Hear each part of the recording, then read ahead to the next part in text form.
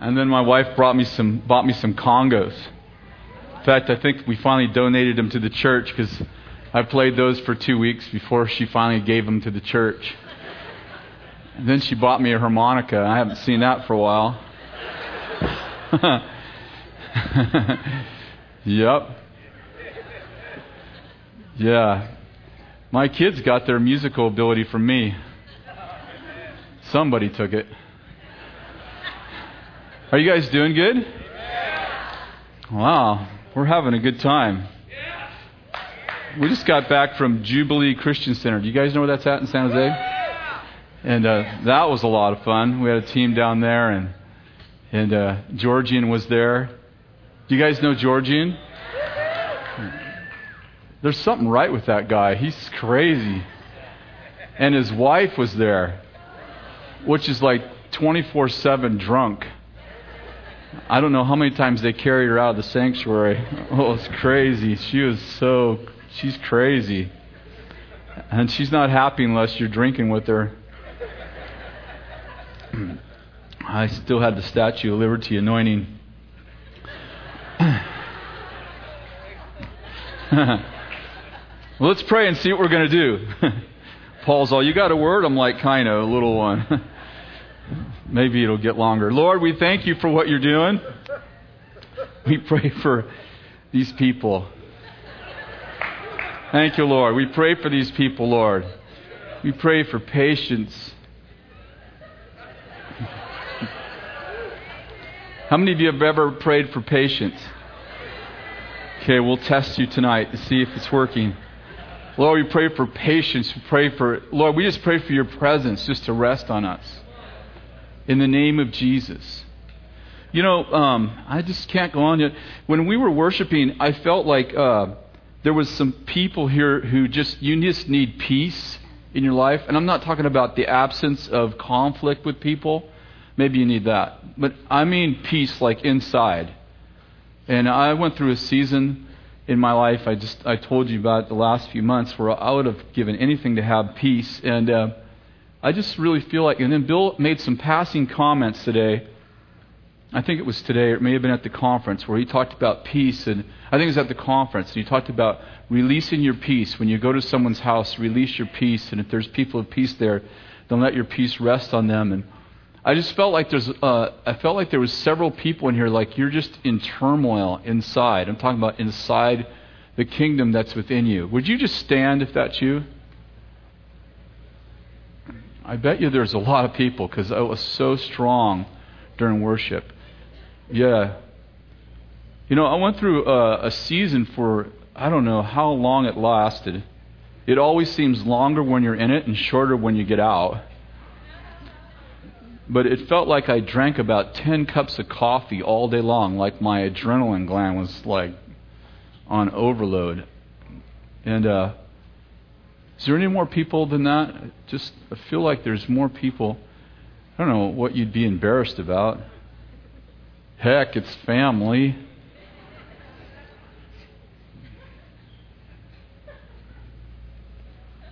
Whatever. I guess if you won't stand, you must not be in that much turmoil. Because I would have stood in a minute. I would have ran to the front. Please don't run to the front. Thank you, Lord. Yeah, that's a lot of people. Just put your hand on your belly right there. And we're just going to pray for peace. Lord, we just release peace. We release peace. Holy Spirit, you said that we had something to give away. And we just release it over all these people. Father, that it would manifest in their mind, that their mind wouldn't race, that they would be able to sleep normally. There would be no tormenting thoughts. There would be no tormenting emotions. Sometimes it's not even thoughts, just emotions. There would be no tormenting emotions. There would be no tormenting thoughts.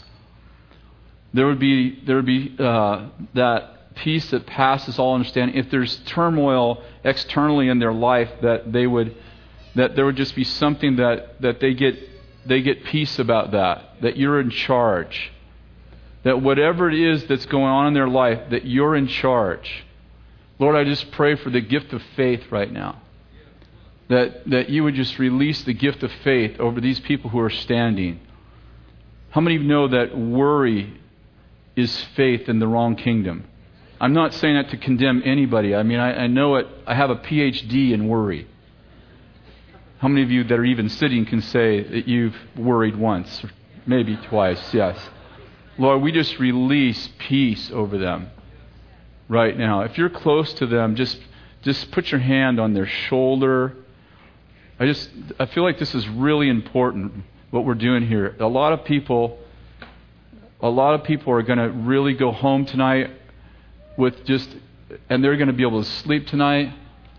They're going to be able to lay down and rest. I know that I would be so exhausted, I'd lay on my couch and my mind would just spin. I was just spinning all the time, just compulsive thinking. Lord, I just release your peace. And I know there's lots of people standing. Maybe there's 100 people standing. But I feel like this is a word like almost to everyone individually, like it's going to be okay.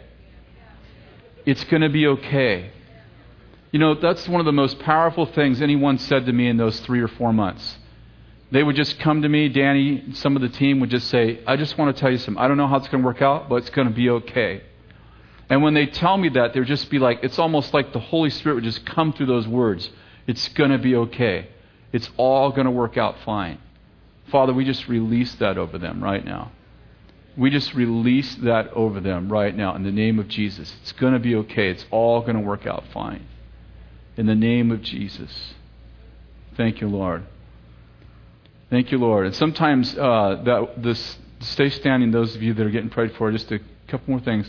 Sometimes it would come as waves. I'm talking about the fear. Fear and anxiety would just come as waves. And Lord, we just put a barrier up to those waves right now in Jesus' name. We put a barrier up to those waves. Sometimes it would come as an arrow, like I'd be doing fine, and all of a sudden it's like someone shot me in the heart with a thought. And Lord, right now, we just cut those thoughts off. We just pull those arrows out, and we just mend the shield of faith. We just mend the shield of faith in the name of Jesus. And Lord, even as Paul tonight was praying, and Chris was singing over us about remembering the works of the Lord. Father, I just pray that the works of the Lord would be like a flame of fire around them, protecting them and shielding them in Jesus' name. Amen. You can go ahead and sit down. Last week on Sunday night, we started talking about what it means to be led by the Spirit. How many of you were here last week? How many of you were not here last week? Where were you guys? Wow. I know I've said this before, but good thing Jesus didn't come, huh? You guys been reading that book, Left Behind. Whatever. Turn to Romans 8, and we'll just do a little bit of review. And I have a few things that I think I want to share with you that are different. Romans 8, verse 14, we'll kind of key in on that verse. For all who are being led by the Spirit of God, these are the sons of God. For we have not received the spirit of slavery leading to fear again, but you have received a spirit of adoption as sons, by which we cry, Abba, Father. The Spirit Himself testifies with our spirit that we are children of God, and if children, heirs, and if heirs also, and heirs of God, fellow heirs of Christ Jesus, if indeed we suffer with Him, so that we may also be glorified with Him. And so last week we took this scripture and we talked about that being led by the Spirit. Like, what does it mean? You know, does it mean that I pull up to the drive-through window and I say, Holy Spirit, should I have chicken or should I have a hamburger? Now, some of you know the answer to that. And you vegetarians, that's a deceptive spirit. That's right. If God didn't want us to only eat vegetables, He wouldn't create cows. And cats in some countries.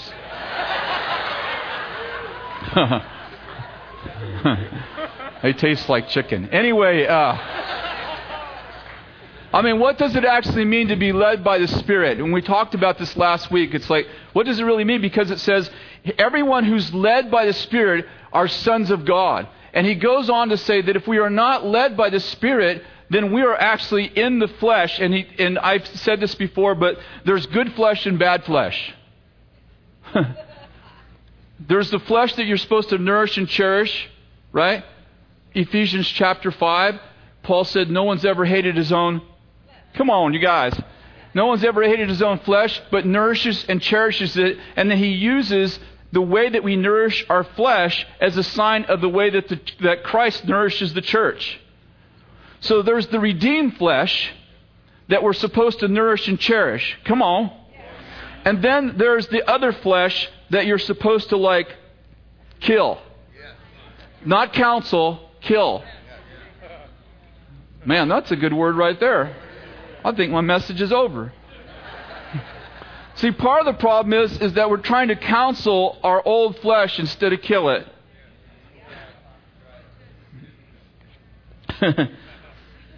That's just a good word. Look at this. It's going to say it in the Bible. I'm going to read it to you. Ready? It's in Romans 6. And it says, verse 4, therefore, if we have been buried with him through baptism into, the word's death. Everybody say? Death. So that as Christ was raised from the dead through the glory of the Father, so we might walk in newness of life. For if we've become united with him in the likeness of his death, certainly we shall also be in the likeness of his resurrection, knowing this, that our old self was crucified. Like when you get crucified, it means you died. I don't know anyone who's ever lived through a crucifixion. Now, there's people who've lived through a hanging. I'll watch the Western, like the guy lived through the hanging. I just thought I should tell you what I know, so we're not exaggerating. It may have just been Hollywood, though. I don't know if anyone's ever really lived through a hanging. Okay, can we go on?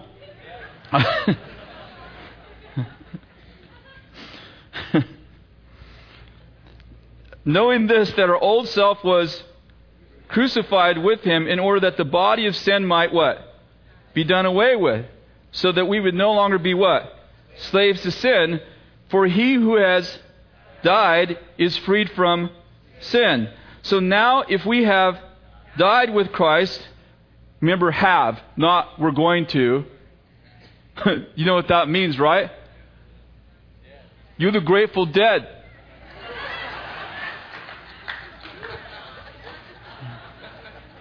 You got it? So you're already dead to sin and alive to Christ. Okay, so it says that in here. We're moving on. So consider yourself, look, verse 11, there it is. For consider yourself dead to sin, but alive to God in Christ Jesus. Therefore, do not let sin reign in your mortal bodies, so that you obey its lust. Everybody say, do not let sin reign in your mortal bodies, that you obey its lust. Okay, now, because he says, do not let sin reign in your mortal bodies, if you turn over to Romans 8, are you there now? It's like 2 pages over. See if I can find it now. Oh, dang it. It's in here, though. Hang on, I'll find it. Here it is. Verse 11. For if the Spirit of him who raised Jesus from the dead dwells in you, he who raised Christ Jesus from the dead will also give life to your what? Mortal bodies through his Spirit who dwells in you. Amen.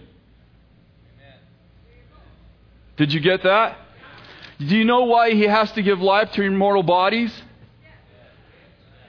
Because when you went to the baptismal tank, he killed you. So then he has to give life to the same Spirit that raised Jesus from the dead is trying to give life to your mortal bodies. Why? Because your old man, your old body was sinful. And so when he comes and he leads you by the Spirit, he gives life not just to your spirit, but to your mortal body, so that the man who was crucified, that man's dead. The Lord's not trying to counsel the old man, he's trying to kill him.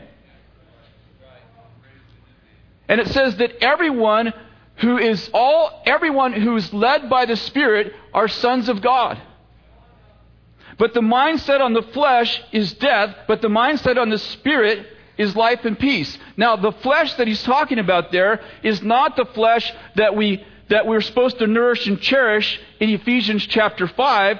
The flesh he's talking about there is the one we were supposed to drown in Romans 6.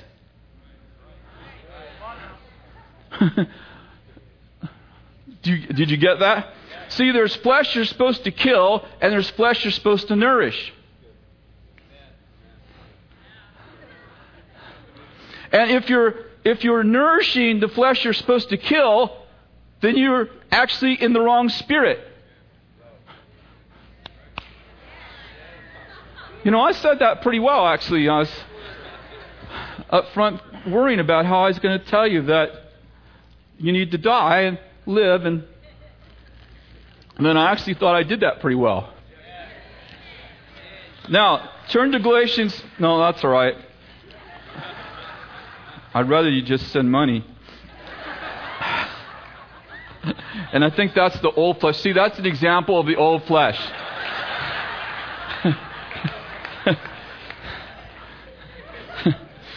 I was being an example. Okay, Galatians chapter 5.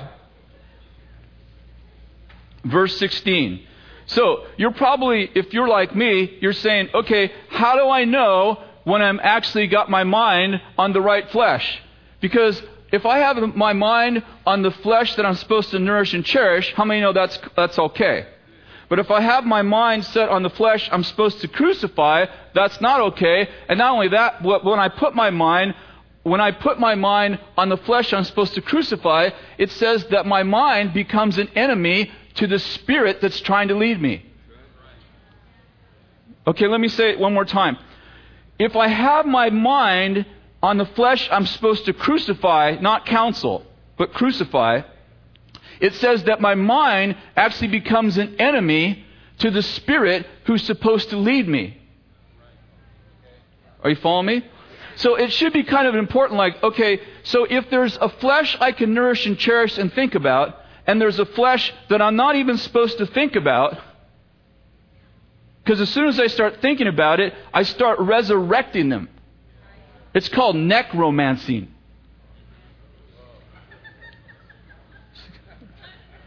Why is it called that? Never mind, I don't want to know right now. Tell me privately.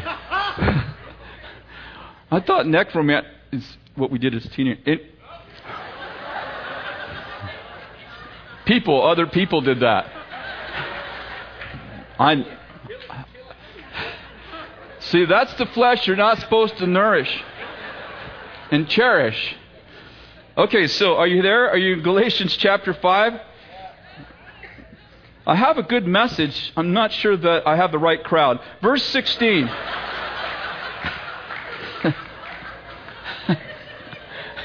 Have you ever had that before? Like the right word, but the wrong person? Okay, verse 16. Is everyone there? Is everyone there? Okay, good. But I say, walk by the Spirit, and you will not what?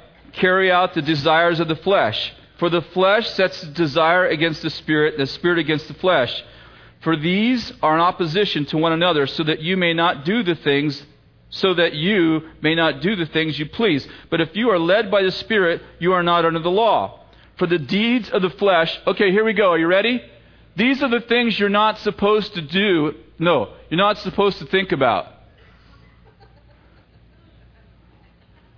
We can't even read them because we're not supposed to think about them. These are the things we're not supposed to think about. Verse 19. The deeds of the flesh are evident, which are immorality, impurity, sensuality, idolatry, sorcery, enmities, strife, jealousy, outbursts of anger, disputes, dissension, factions, envy, drunkenness, carousing, and things like these. Selah. Now, Selah in this particular context means don't think about it. Did you get that? Okay. Of verse 21, we're still in verse 21. Is everyone there? Of which I don't know why I'm being so stupid tonight. Of which I forewarned you, just as I forewarned you, that those who practice such things will not inherit the kingdom of God. Okay, so he makes it really clear, like what's the old flesh that you're not supposed to raise from the dead? You're not supposed to raise from the dead idolatry, sorcery, enmity, strife, jealousy, outbursts of anger, immorality, impurity, sensuality, angers, disputes, dissensions, factions, drunkenness, carousing, and things like these. You got me? So when he says, if you set your mind on the flesh, you're dying, he's talking about these kind of things. He's talking about when you're angry, you're lustful, you want other people's stuff, you're jealous of me. Those things. See? I know why you're laughing.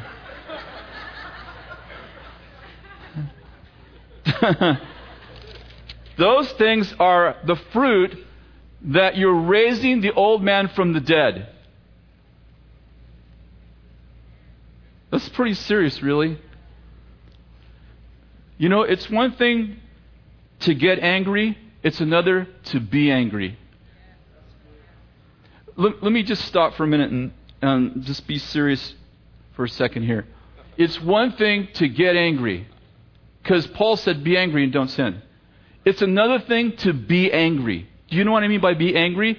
It's like you're walking around and you're trying to release pressure by finding somebody that's doing something that you don't like so that you have permission to let go the monster that's in the basement.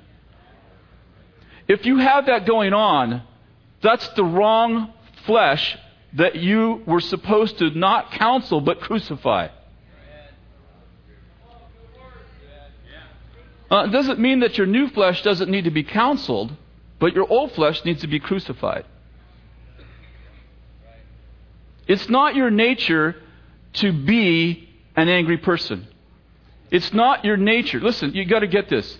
If you received Jesus Christ and you got baptized, when you got baptized, you died.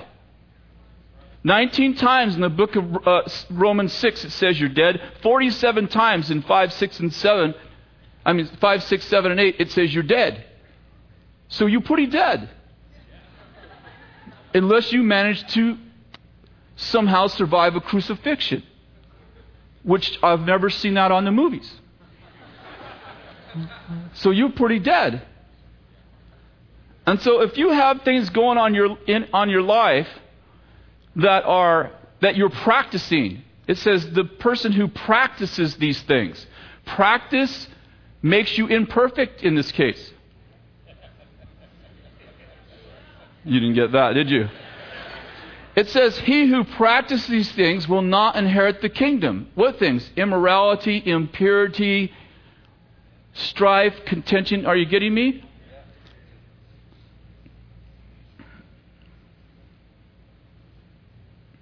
You're living with somebody without being married to them. I'm a Christian. Well, I'm going to tell you a little secret. You're cultivating the old man, and the monster is about to kill what's left of the God in you. I don't know if that was really theologically accurate, but you know what I mean. Do you? You can't live against your nature for very long before it becomes your nature again. And what you're doing is you are metaphorically going to the graveyard, digging up the man that you buried, and you're using your power to resurrect the old man, the old woman from the dead. Are you with me? And you're saying, okay, come and direct me and guide me. And Paul says, listen, if you have your mind set on these things, then you can't be living in the Spirit, because the mindset that lusts, that is sensual, that's immoral, that's all these things, and then he says, etc., these things, these kind of things. The mindset, I'm not talking about a bad hour, we're talking about like, this is the way you live. If this is the way you live, he goes, don't fool yourself, because you're not going to get in the kingdom this way. You guys got all quiet, huh? Okay, and let's go on. But, verse 22, that's 1T. But the fruit of the Spirit is love, joy, come on, peace, patience, kindness, goodness, faithfulness, gentleness, self-control. Against such things, there's what? Now, those who belong to Christ have crucified the flesh with its passions and desires. Do you see that? If we live by the Spirit, let us walk by the Spirit. Let us not become boastful, challenging one another, and envying one another. Are you guys bored? Is this boring? How do I know, first of all, how do I know if I'm being led by the Spirit? We're going to talk about specific things too. We'll get to that. How do I know if I'm supposed to buy this house or move to this city? But how many of you know that the deeper core issues are, do you have strife, envy, contention, bitterness, immorality? How many of you know that if you have that stuff going on if you have that stuff in your life as a practice, like this is the way you live, you're not going to get a word on which house to get. Why? Because you're being led by the wrong spirit. In fact, that when you are in that mindset, the Bible says that your mind is actually an enemy to the spirit that you're trying to get to lead you. You know what that means? It means that if God gave you the word and said, move into this neighborhood, your mind would say, don't move into that neighborhood. It's at war. It says it's at war with its capital S spirit. So when you're practicing these other things and you've raised the old man from the dead, I'm assuming that you are a Christian, and if you're in this place, you're probably a Christian, and you're like, well, these things are in my life. Okay, well, you've raised the old man from the dead. You're beginning to cultivate the wrong man. You say, well, how do I just never know what to do. Okay, if you're cultivating these things in your life, you're not going to know what to do, because every time the Holy Spirit tells your spirit what to do, your mind begins to war against the will of God. So, you're trying to should I buy this car or that car? Should I go to this church? Should I take that job? Listen, if you have these things going on in your life, you're not going to know what to do, because your very mind is at war against the spirit that's trying to lead you. Well, I need to get some counseling. No, you need to get some killing. I'm talking about, okay, let me just separate here. I'm talking about the difference between practicing. Practicing means you got really good at it. It's become your nature again. Sin has become the way you live. You're like, this is the way I live. Immorality is it isn't just a part of my life. It's like, I live like this. This is the way I live. This is the way I think. I see a woman, I sexualize her. I see a man, I sexualize him. It's the way I live. It's like, okay, let me tell you, you can't, that mind right there that's doing that, Holy Spirit's not leading you when you are practicing this as a lifestyle. It's not leading you. Let's be real. Now, you're trying to say that you can't have a problem and be a Christian. But no, a problem's a totally different thing. Problem means that I may have a struggle. Paul said our struggle is not against what? Isn't that interesting?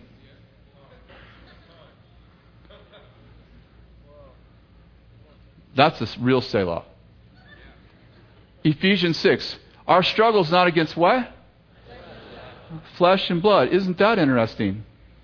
Because a lot of people try to make Romans 7, I try to do the right thing, but I keep doing the wrong thing.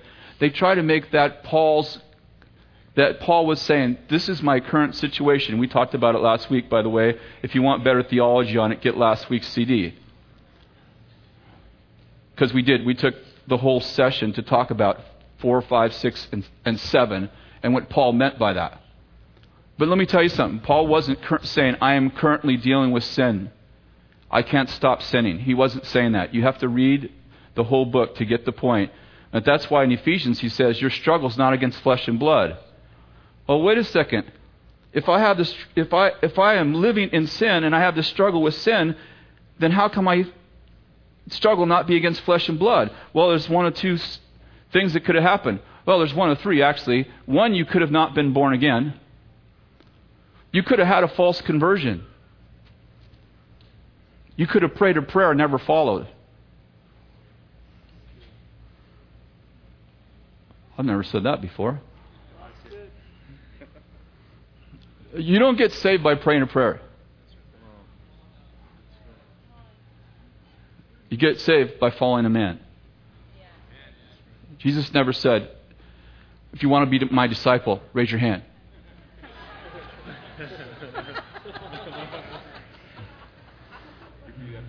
Repeat after me. So one thing that could have happened is that you prayed a prayer, but you actually never followed a man. You never followed God. You never gave up your old life. You're like, I prayed a prayer. What's going on? It's like magic. And someone deceived you into saying, if you pray this prayer, you'll have a new life. No, you'll have a new life if you follow Jesus. Then you'll have a new life. Second thing that could be happening in your life is that you're actually wrestling against a spirit that is trying to get you to act against your nature. This is getting too deep, isn't it? You could be wrestling against a spirit that wants you to do something that your new man doesn't want to do. That's why Paul said that when you've done everything to stand, stand. Did you notice that there are seasons, there are storms when you're not actually gaining ground? You're just trying to keep what you got. Now, if your season has lasted like years, that's not called a season. It's called a lifestyle.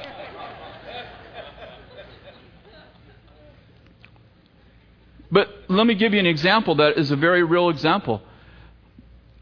You're going along and you've had, since you've been a believer, you've had a moral life. You don't look at pornography. You watch over your thoughts. You don't sexualize people. You got me. You're like, this is your life. This is who I am. And then suddenly something happens to where you're having pornographic dreams. You're having pornographic thoughts. You feel like your soul's under this big siege. Now remember, I just described to you the person. This is not this person's behavior. What's happening? I can tell you what's happening most likely in that case. That person is wrestling with the spirit of immorality. It's not something that's inside of them. It's something that's trying to get them. Are you with me? It can be anger. It can be the same thing. You know what? I'm not an angry person. I'm usually whatever. I'm forgiving. I'm easygoing. It's just not me. And suddenly, every time I'm in any kind of conflict, it feels like this anger, like rage, just wants to overcome me. That can be a spirit of rage or a spirit of anger. And what's it doing? You're wrestling against it, and it wants you to think it's you. But when you look over your track record, you're like, this is very odd. Either I just got this. I am 25 years old. I've never had this struggle before. I'm 50 years old. I've never had this struggle before. And suddenly, this is my behavior. Okay, I could have hurt. I could have some other things going on. But I could be struggling with some kind of spirit that is trying to destroy me. Are you with me? So it's like, it feels like my flesh because it's lust. Well, have you had this? Have you struggled with this in your life? This is your life pattern? No. And what happened? I don't know. I just woke up one day and it's like this thing is on me. I'm just trying to break it. I dream about it. I have, some lady walks by and I feel like I'm almost out of control. It's like, okay, that is a war. What do I do with it? I wrestle it down and destroy it. I don't feel like I have control over it. That's why it's called wrestling. I love the book of Ephesians for lots of reasons, but, in chapter 1, Paul says he's put everything under our feet. Devil's under our feet, every principality, every name that's ever been named. Don't you love that? That's chapter 1. Chapter 6, he goes, our struggle. I'm like, hey, I thought we beat these guys up in chapter 1. Aren't you glad that's in the same book? Are you guys with me at all? Don't you love the fact that in chapter 1 he describes how completely he's put the enemy under your feet. He's given you all power over all the enemy. And then in chapter 6 he goes, well, there'll be times you wrestle with them.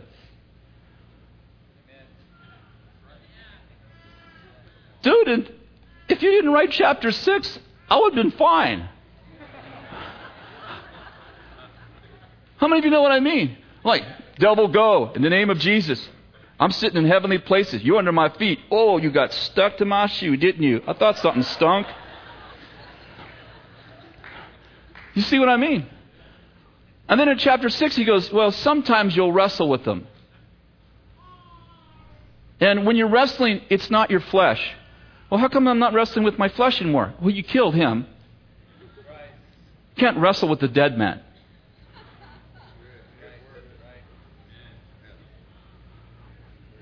This is really good, actually. This is very practical, but it really is good. So the first reason that you could be having a struggle is that you actually didn't get saved. You prayed a prayer, but you never actually followed Jesus. And you come to church, but you've never become the church. And actually, you come to church to soothe your conscience. Like, well, if I go to a hot church, then I'll feel better about myself. But I actually still participate. I have two lives. I know people like that. They actually have two lives. They have the church life, and they have the other life. And those two lives, they actually the truth is they're actually dead. But you know what I mean? It's like they have two faces. They have two lives. And they're convinced that they're a Christian because they prayed a prayer and they come to church.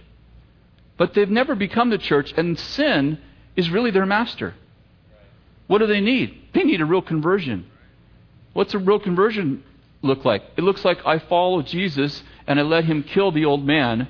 And what's that mean? I get all the things, all my ambitions, everything, and I say, listen, I'll exchange my ambitions for yours. I'll give you my heart and you give me yours. Well, if I do that, I may not be able to do this. That's true. Because the first thing that happens is that you go from being a slave to sin and you change slave camps and you become a slave to Christ.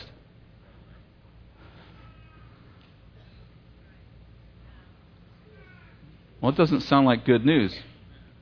If you get deep enough in sin, it will be.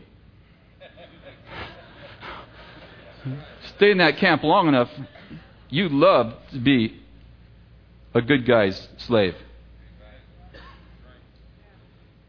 This is kind of quiet in here, huh? Okay, so anyway, the third reason why you could be struggling is because you received Jesus and then you cultivated that dead thing, and you went back to the graveyard and you kept breathing and breathing and breathing into it until the power that the Lord gave you to raise the dead, because he said, heal the sick, cast out demons, cleanse lepers, and raise the dead. And you went back to the graveyard and you raised Chris Vallotton. You went to the tombstone, dug him up, and raised him from the dead. And you took the power that God gave you to raise the dead, and you raised your old man from the dead, and you're carrying that sucker around. wondering why James chapter 1 means so much to you, because you become double-minded.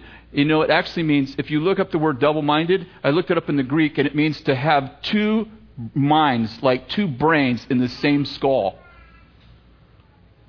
And that's what happens when you raise the old man and you let him possess you, and you let the Spirit possess you, the new man possess you, and you end up with being double-minded. And what does James say?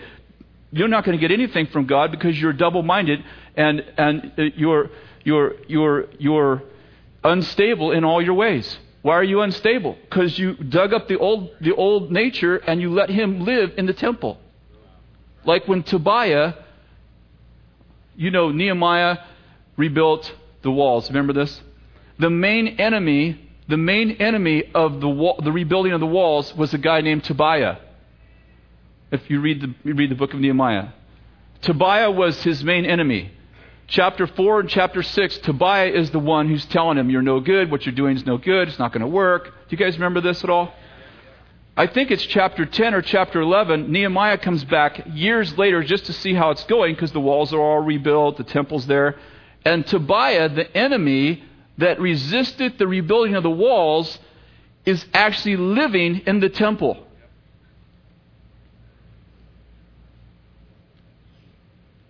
Selah. And Nehemiah, who means comforter, who's the comforter? Nehemiah's name means comforter. This is kind of interesting. He grabs Tobiah by the beard and pulls his beard out. How many know that the one who comforts you can terrorize others? He pulls his beard out, pulls the guy's hair out, and throws him out of the temple. How many know sometimes the guy who was, Isaiah chapter 60, I think it's verse 17, says, you'll call your walls salvation and your gates praise. How many know that when Nehemiah was rebuilding the walls, he was rebuilding the walls of salvation? And Tobiah was the one trying to keep him from rebuilding the walls of salvation. So you know who he represents in the Bible. When they got the walls of salvation built, somehow Tobiah got inside the walls and started living in the temple. Is that an example of raising the old man from the dead and letting him live in the inner core of who you are, or what?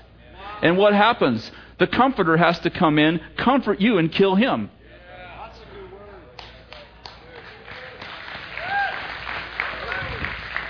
That's a good word. That's a bad word, but it's a good word right there.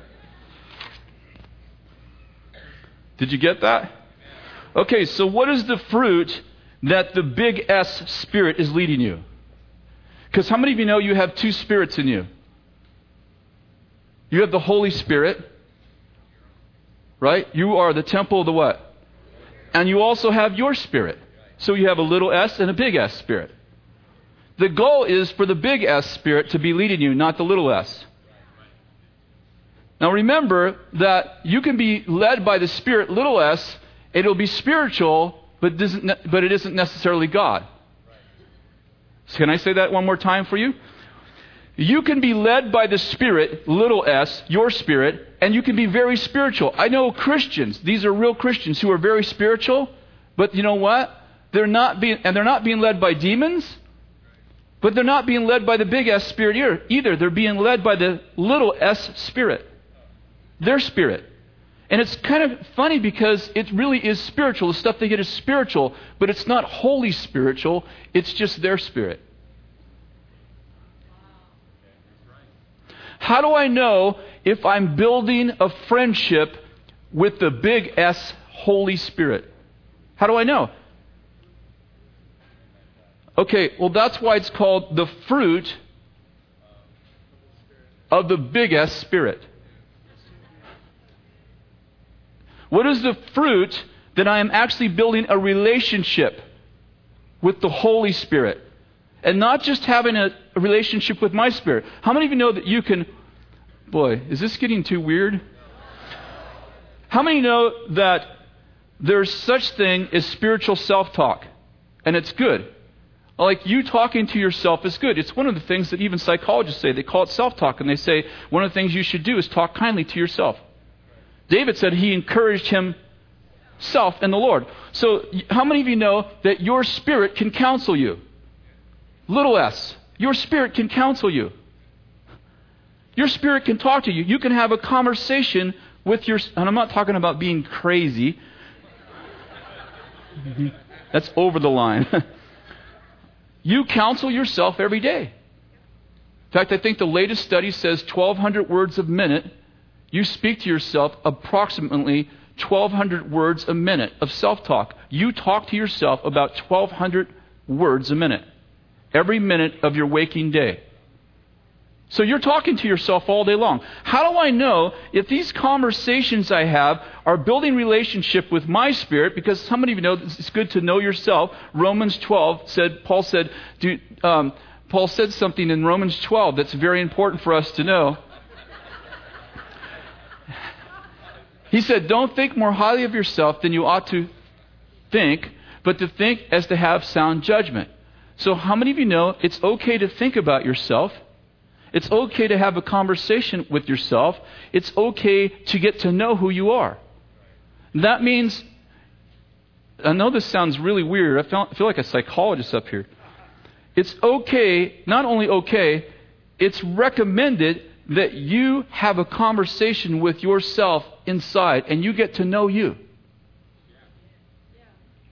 But how do you know if you're actually getting to know you or you're getting to know the Holy Spirit through these spiritual connections you're making? Well, I can tell you, if you're making spiritual connections with the Holy Spirit, here's the fruit that you're actually interacting with the Holy Spirit over time. And you're building a relationship and a friendship with Him. The fruit of that is that you will have love. See, you can't humanly produce agape, love. Someone says, my husband doesn't love me. I say, is he a believer? No, he can't love you. Why? Because that love's only possessed by God. You know, I married a girl. She's not a believer, but you know, she's a really nice girl. That's good. You know, the only problem with her, she has a nature that's bent on wickedness, and she can't love you with the love of God because she doesn't have it. Yeah, well, we have this problem in our marriage. I don't know if she loves me. Well, the first problem is she doesn't love her. Why doesn't she? She doesn't have the love to love her with because she doesn't know God. Silly. It's a bummer when you marry down. Ooh, I never said that before either. I wouldn't want to put that on a podcast.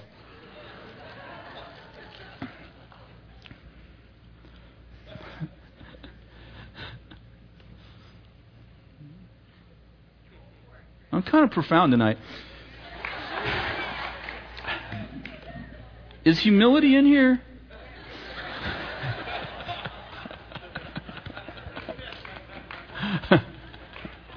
See, it's not one of the fruits of the Spirit. Self-control is, though. Okay. The fruit of the Spirit is love, joy. Did you notice I displayed that right before I said it? Peace. We prayed for that. Patience. That's happening with you right now. Kindness. Goodness. Faithfulness. Gentleness. Gentleness. Self-control. If you can control yourself, it's one of the signs that you're building a relationship with the big S Spirit. I'll feel out of control. Well, you need to build a relationship with the Holy Spirit because He's the only one who lets you control you. Because if you don't build a relationship with the Holy Spirit, other forces will control you. That's another good word right there. Isn't it? You know why I know that? It's in the Bible. And this book is a bestseller.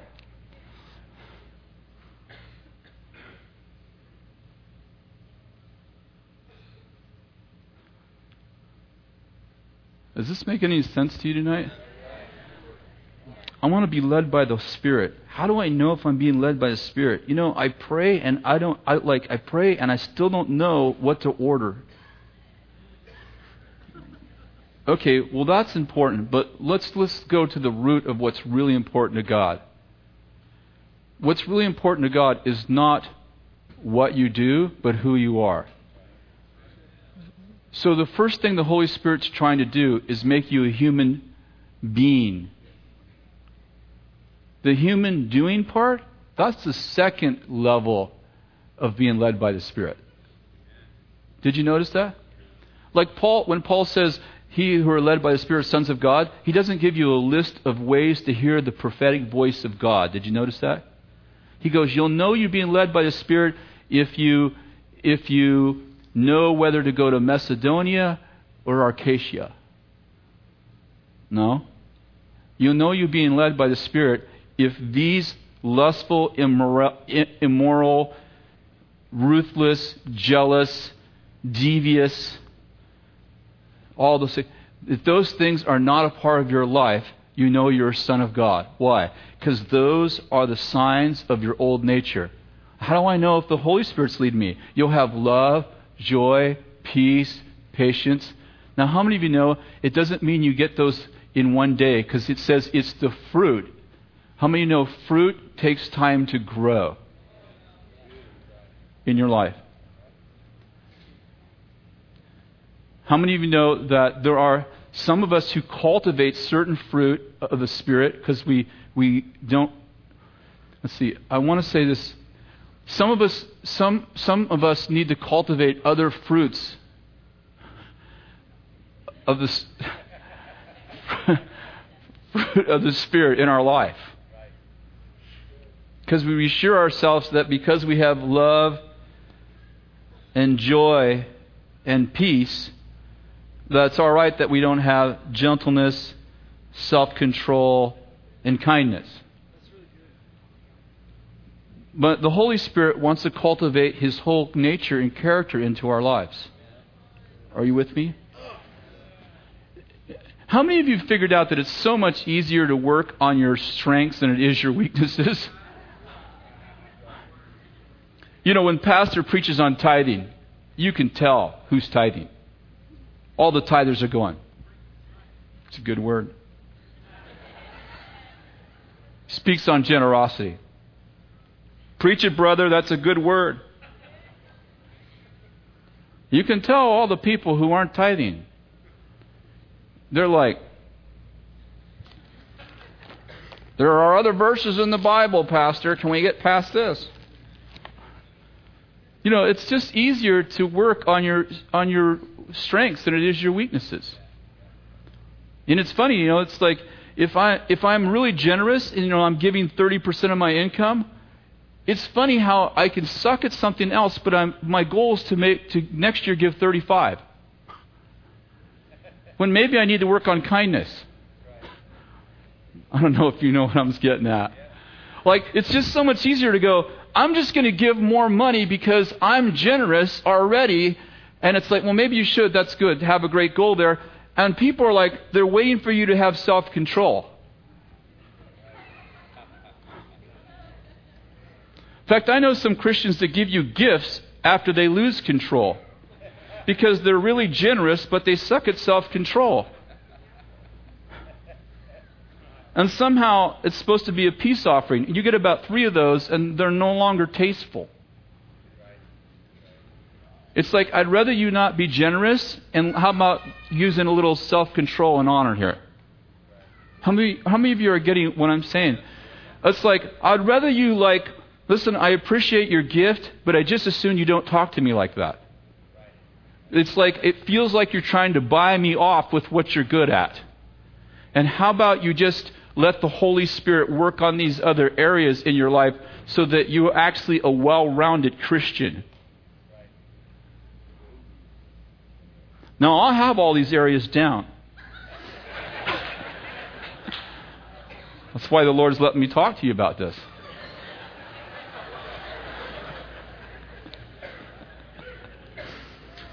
Look at verse 26. Let us not become boastful.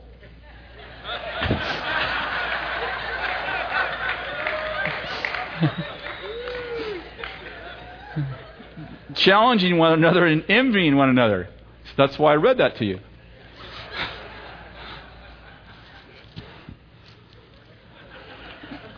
How many of you know everybody in this room has some stuff to work on? Everybody. Everybody has some stuff to work on.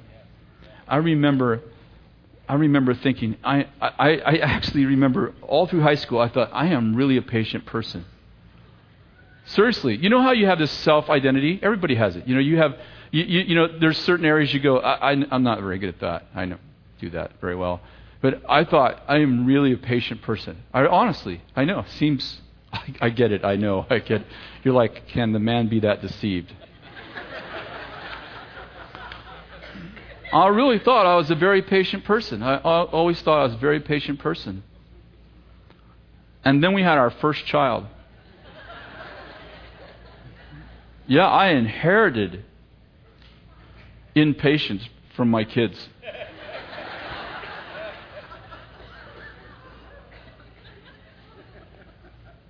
Have you ever had your kid cry for like 48 hours straight?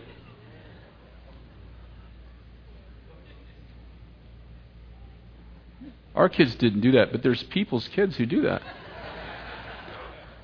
I remember Jason crying. I mean crying and crying and crying and crying. We had him to the doctor. We couldn't find anything wrong with him. And he cried. I mean, he probably took little breaks in between, like minutes. But he must have cried for, I don't know, Kathy could tell you, she's better at time. At least 2 days. He just cried day and night. And I remember, I'll never forget, as long as I live, I remember coming home one night from work, just a really hard day at work. I opened the door, and when I opened the door, Kathy was waiting at the door, and she sprang out of the door like a cat. And she was white, and she said, I have to get out of here. And I'm like, all right, whatever. And she got in the car and she drove off. You know Kathy, she's like patience in the dictionary has a picture of her right there. That's why we're still married. Because of the patience we have. And she got in the car and she drove off. She didn't say where she's going or anything, And it didn't. I mean, the whole thing happened so fast. It didn't even dawn on me to ask her when she's coming back, if she's coming back. And I walked in the house to hearing Jason standing in his crib screaming. Now this is like day 2. So I go in there and I'm like, whatever, I can handle this. And I pick him up, and he's screaming in my ear. I walk him, nothing stops. About 2.5 hours, she's still gone. About 2.5 hours goes by. Now, she's been doing this all day. 2.5 hours goes by. This kid is not crying. He's screaming. I walk in the room, I open the door, I slam the door against the wall, and I said, shut up! And I started screaming, I said, shut up! And he was, ah! Whatever. I closed the door. I'm walking down the stairs. I'm like, I know why some people beat their kids. All completely, the second day, completely at the end of my rope. It's just like, it found something in there that I didn't even know was there. Huh? Have you ever been through, not necessarily a child, but through an experience like that? Like, it took you past your human ability to perform. I'm like, I get it. I see why. It's not all right that people do bad stuff when they get in situations, but I so scared myself. Thankfully, I didn't touch him. But I closed the door and I came down and I laid on the floor and I cried. Not because he was crying, but because of what happened in me. I'm like, that scared me really bad. Like, I totally lost control of myself. I am screaming at someone I really love, and I am out of control. And that feeling of being out of control scared the heck out of me. And he screamed all that night, and I don't remember how long it was before finally whatever was wrong got settled. But have you ever been there? Have you ever been past yourself? And you're like, Holy Spirit, I need you right now, because what I'm in right now is testing everything. It's testing my human ability. And I see where my human ability that's where I am right there. And I have to keep going. So I'm stepping off this cliff, and I'm needing you to be there. You know, like the movie Indiana Jones. I'm needing you to be there, because this is beyond my ability. I cannot do this. And the Holy Spirit comes in and says, okay, let's produce my fruit in your life. Let's supernaturally give you what you couldn't do. Like, I love signs and wonders and healings and miracles, but let me tell you something. If you don't have self-control, and He gives you self-control by His fruit, that's every bit as powerful as a healing. Seriously. If you don't have peace in your life, and the Holy Spirit gives you His character trait of peace, that's every bit as powerful as someone being healed of cancer if you're the one who doesn't have peace. How many of you experience some of these things coming to you supernaturally, and you absolutely know, like, you know what? I was a nervous, worrying person, and one day I started to seek the Holy Spirit for His fruit in my life. And finally, I came to peace and joy. And I know I don't even possess that in myself, but the Holy Spirit's working in me to put those qualities in my life that I was not born with. How many of you have some qualities in your life you were not born with? And you know, listen, if the Holy Spirit left, these qualities would be gone, because these qualities are not something I possess in myself. How many of you have those? I certainly do. And you know that you have them when you get Jason crying all night. I'm using it as a metaphor. But you get beyond you get beyond your human nature. You get beyond even your good human nature. Your new human nature. And you go, Holy Spirit, this is beyond what I can do. And the Holy Spirit says, it's time for you to produce fruit. My fruit in your life. And then He goes, peace to you. Have you ever been in the terrible circumstances, and you have so much peace, you almost feel guilty for it? And of course, we've all had the other, right? We probably all had small circumstances that we made huge. Come on, it's family time. But have you ever been in a huge circumstance where you're just like, I have no idea why. This is like me, I would be totally stressed out about this. But something is in me, and I'm like, I don't know why I'm good, but I'm good. It's just the Holy Spirit. He just breathed. He just said, peace to you. And you're acting outside of yourself. And you know what's happening? You're reassuring yourself you're a son of God. You're a daughter of the King. Why? Because you're behaving outside of your normal nature. I'm not talking about your evil nature. I'm talking about even outside of your normal human ability to perform. Suddenly the Holy Spirit has taken control of your life. And He says, listen, why don't you just let me guide you? Why don't you let me lead you through this situation? Why don't you let me comfort you? Why don't you let me protect you? Why don't you let me counsel you? Why don't you let me lead you into truth right here? Why don't you give up trying? Why don't you give up trying to look it up in your concordance and take 5 minutes and lay on the floor right now and let me tell you what I think about that?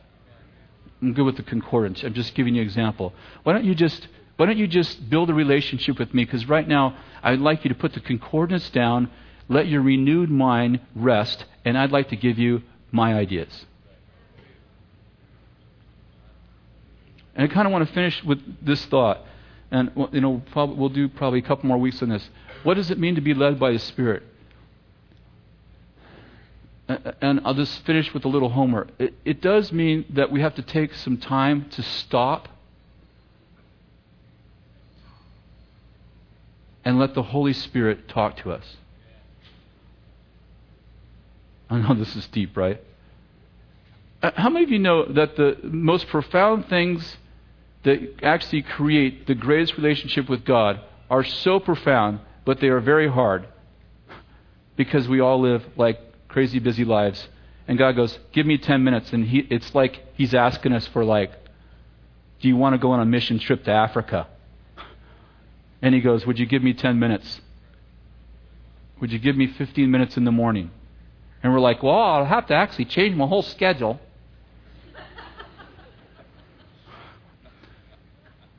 Well, that'd be a cultural change for me, Getting up 15 minutes earlier, I need my sleep. Can you give it to me in a dream?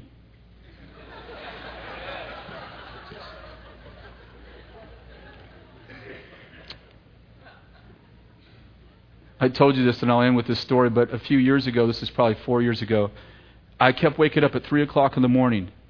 I mean, this went on for 2 months. 3 o'clock in the morning, I'd be up just like that. Just 3 o'clock, I'd be dead awake. Just awake, completely awake. And I would lay there from 3 to 5. And the first about 2 weeks, all I did was lay there.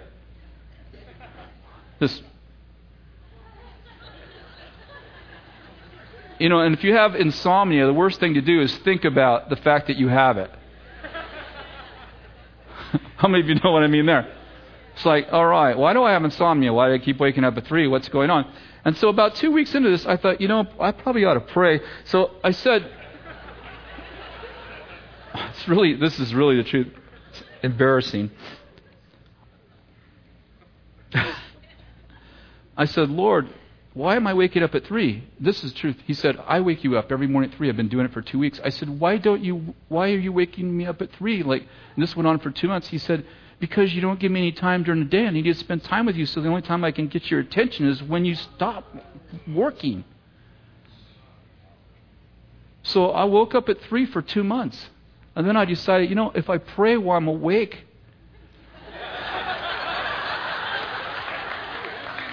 seriously, it cured my insomnia. What I did is I started praying at 8. I did that for a week and I stopped waking up at 3. That was awesome. It took me 2 months to figure that out because even after he told me, I'm waking you up at 3 because you're not giving me any time. I'm like, oh, cool. I thought it was a good thing. Lord wakes me up at 3.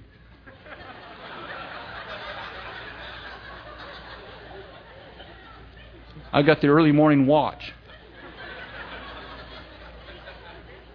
In about 2 months of exhaustion, I realized, this is the spirit of stupid. Why don't I just pray during the day and then I can sleep all night? Then I started praying during the day and the Lord's all, yeah, this is good too. How many know the Lord wants a relationship with you way worse than you want one with Him? Amen. Why don't you stand up and we'll think of something to do.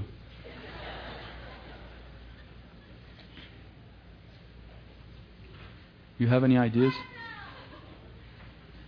You have any ideas? You do? Okay, come up and lead in it. Thank you, Lord. Chris is going to lead us. Thank you very much.